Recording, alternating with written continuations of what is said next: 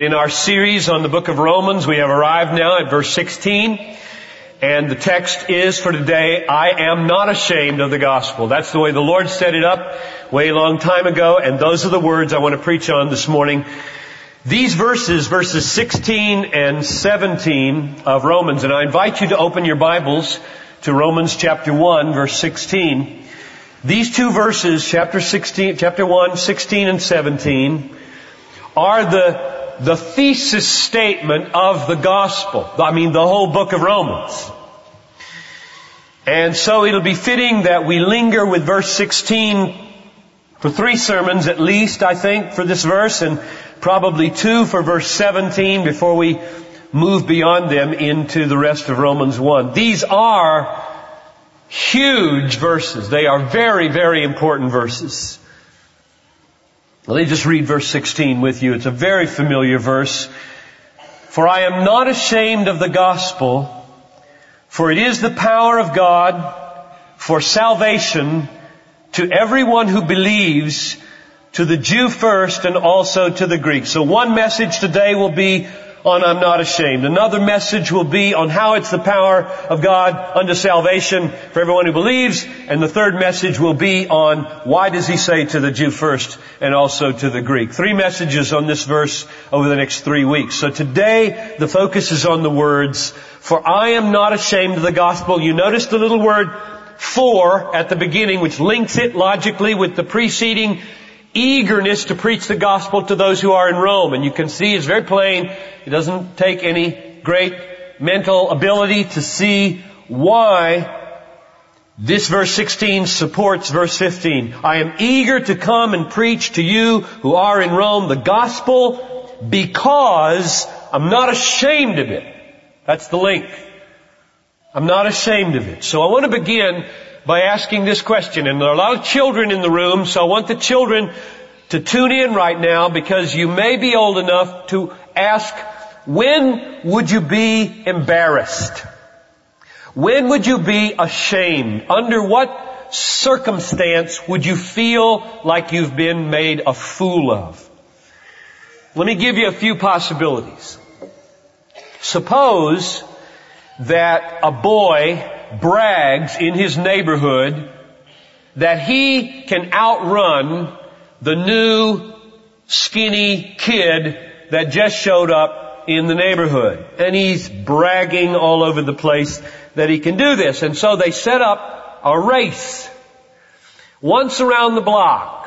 And he and this skinny kid walk the route, and they show him where the turns are and what trees you have to go around. And then all the kids gather from the neighborhood, and somebody says, ready, set, go, and this new skinny kid just takes off like a bolt of lightning, leaves this braggart in the dust, and finishes maybe 40 yards ahead of him. Now, believe me, that last 40 yards of the braggart's is going to be a very embarrassed and shame-filled 40 yards. He will be so ashamed. He will feel like he's made such a fool of himself, bragging all over the place, that he can outrun this guy, and there was no contest. Here's another example. Suppose there's somebody at school that you don't like, and you know that his father is in jail. And you talk about that. And you make it known that his father's a crook. And you brag that your father is not a crook. He has a big responsible position as the financial officer at the bank. And then one day you go home and there's TV cameras outside your house. And you walk in and your mother's weeping her eyes out, and you find out your father's been accused of embezzling hundreds of thousands of dollars, and he's down at the county jail awaiting trial. And you don't want to go back to school the next day, because not only are you ashamed of him, you're ashamed of yourself and all of the bragging that you've done about your dad and how this other fellow had a dad who was in jail. Or, another example, suppose that you put a lot of stock in how you look. You always want to wear the right clothes. You want to be sure, not to dress wrong this morning because we're always supposed to dress right this morning. Or you want to make sure your hair is the right way. And so you know that in your new job they're giving a party and you ask your trusted colleague how you're supposed to dress and they tell you and you get there and you are totally wrong in the way you've dressed. Way overdressed or way underdressed, or you thought it was a costume party and everybody's got on tux and you're so ashamed you won't even go in. One last illustration. This comes closer to home. Suppose you have a part in a play. A small part because you're nervous and you're not very good at acting. Just 2 lines. Just 2 lines. And it comes at a key point in the play and you memorize your lines and the play begins and your heart is pounding and the audience is large and everybody is doing excellently and setting a very high standard. And as the moment draws near, you can feel your whole body shutting down. And at the moment when you're to appear and say your 2 lines, you totally freeze. Totally freeze. And you open your mouth, you cannot make anything come out. There's this horrible silence as everybody realizes this is not an intentional dramatic moment. You are frozen. Somebody whispers to you your lines thinking that you forgot them. That's not the problem. And they skirt you with some nimble theatrical move and you run off the stage and off the planet as far as you're concerned. Everybody in this room knows what it's like to be ashamed and to be embarrassed. And it's a horrible, horrible experience. Now the question is, how do you keep that from happening? How do you not get embarrassed or ashamed of something? And there are different ways. Well, you could have better legs, and so you can outrun the skinny guy, and then you wouldn't get embarrassed.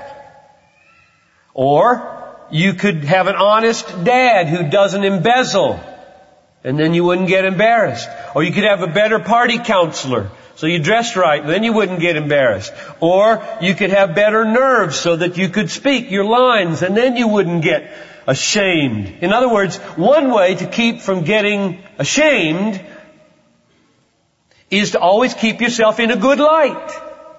Never so act or so perform that others think badly about you. That's one way to do it.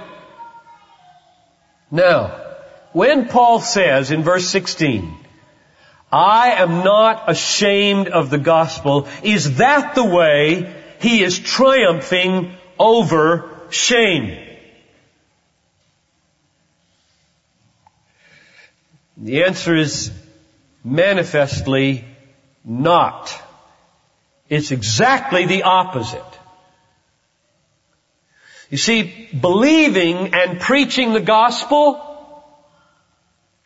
is what's bringing shame onto Paul.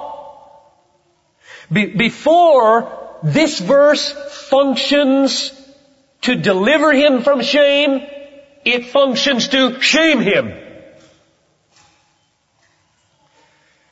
Let me just give you some examples of how this works for the Apostle Paul. 2 Corinthians 11:23, when he preaches the gospel, in far more labors, he says, I am in far more labors, in more imprisonments, beaten times without number, often in danger of death. 5 times I received from the Jews 39 lashes. 3 times I was beaten with rods. Once I was stoned. 3 times I was shipwrecked. A night and a day I have spent in the deep.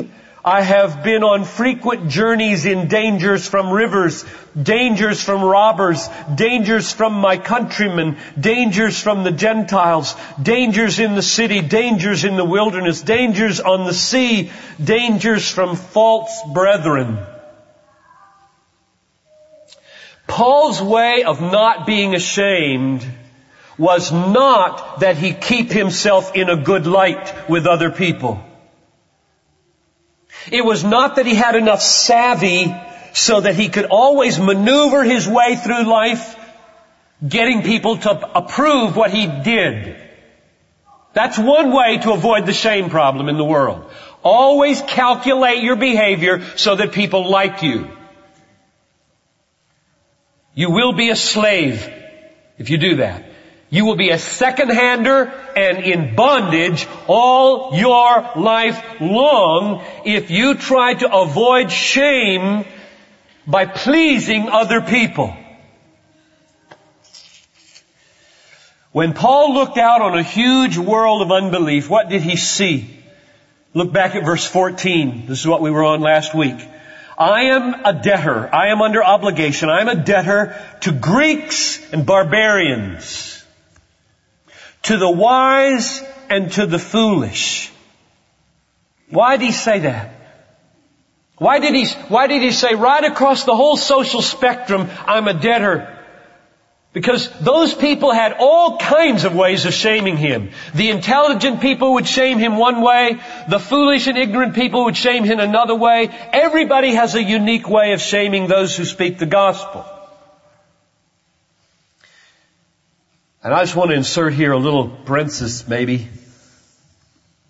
When Paul looked at those people, picture today, just think of a cultured despiser of the gospel. You got one in mind? Maybe television, maybe theater, maybe sports, maybe politics. Got somebody? A cultured despiser of the gospel. They hear the gospel and like the Greeks they say, foolishness.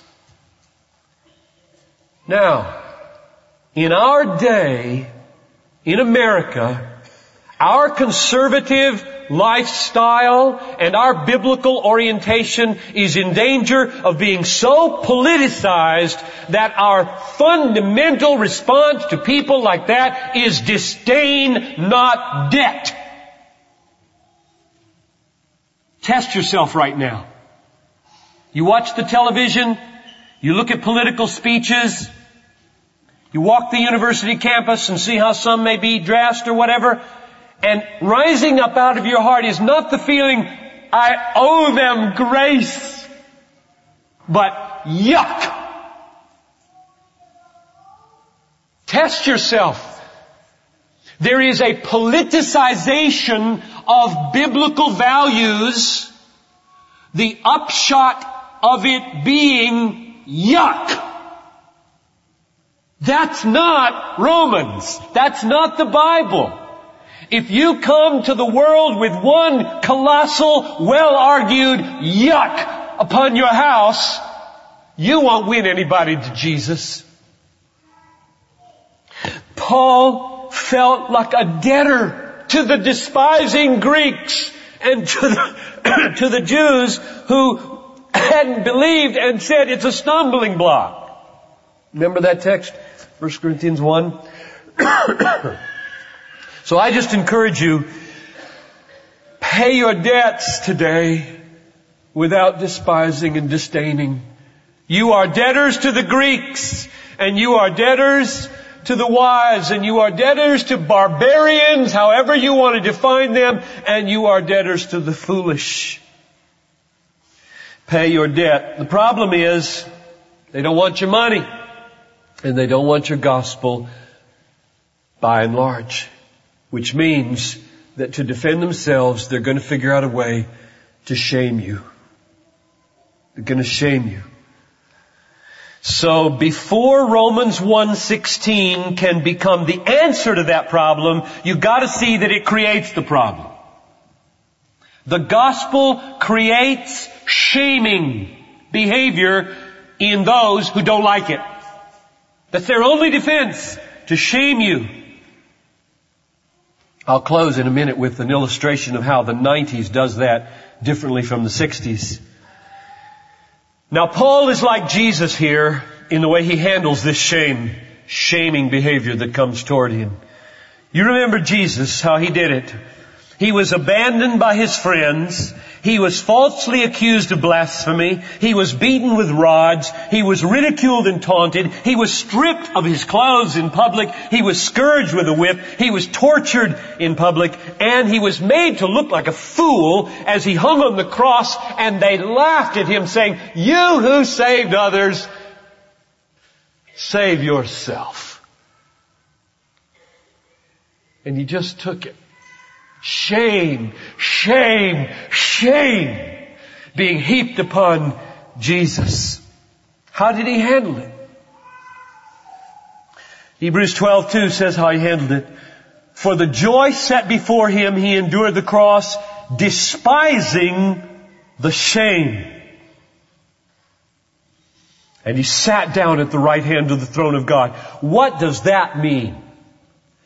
Jesus endured for your sake and my sake by despising the shame. How would you put that? How would you say that? Here's what I think it means.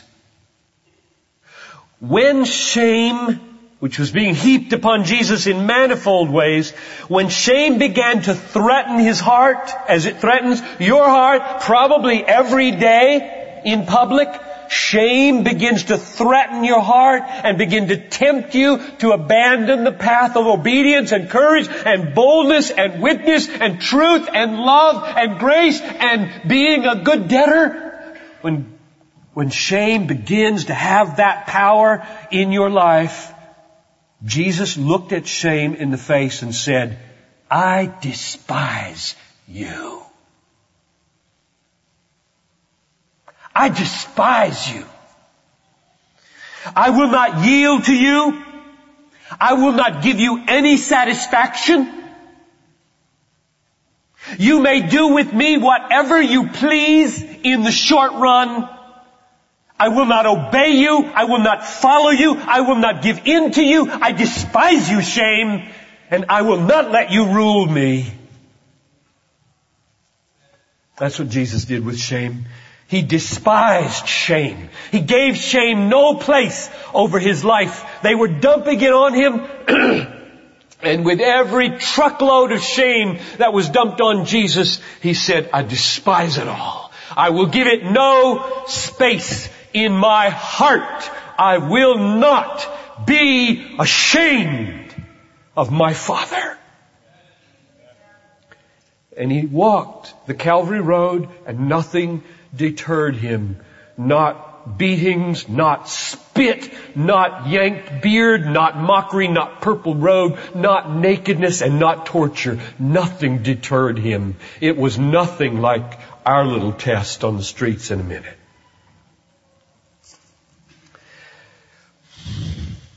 How did he do that?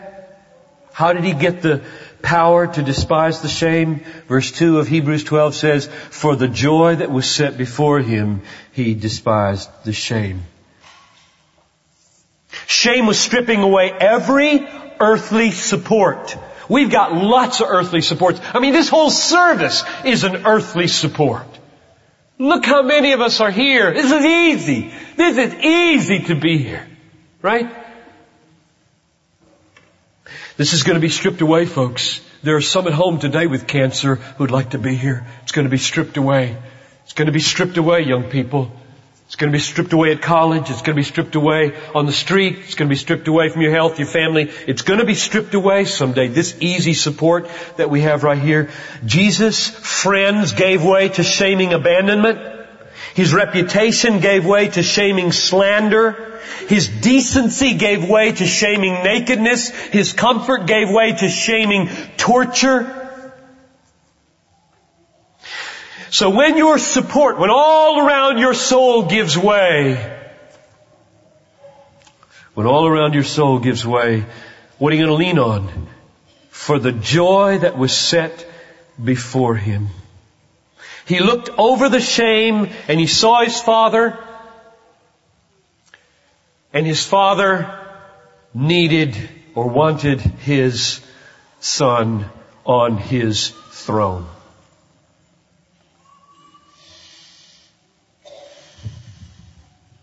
Paul was like Jesus. I am not ashamed of the gospel, the cultured Greeks notwithstanding. So how are you going to overcome your feelings of shame today and tomorrow and the next day? You're going to say this: the power of the gospel, or the gospel is the power of God unto salvation.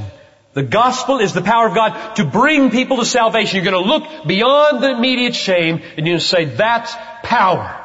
And the way the 90s is going to shame you, I heard Alistair Begg say the other day on a tape, in the 60s, my friends used to shame me and blame me for believing in the gospel because I thought it was true. Today people shame me by believing that there is such a thing as truth.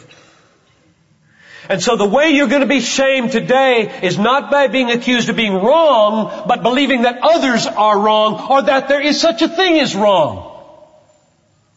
The mighty power of God upon us is going to be very, very great as we today release our ashamedness. So mark it. Here's my closing word. You will be shamed for the gospel, but you do not have to be ashamed of the gospel. Let's pray. Almighty God and Heavenly Father, I pray that you would come and that you would release us into this ministry. Take us, empower us, use us. In Jesus' name, amen.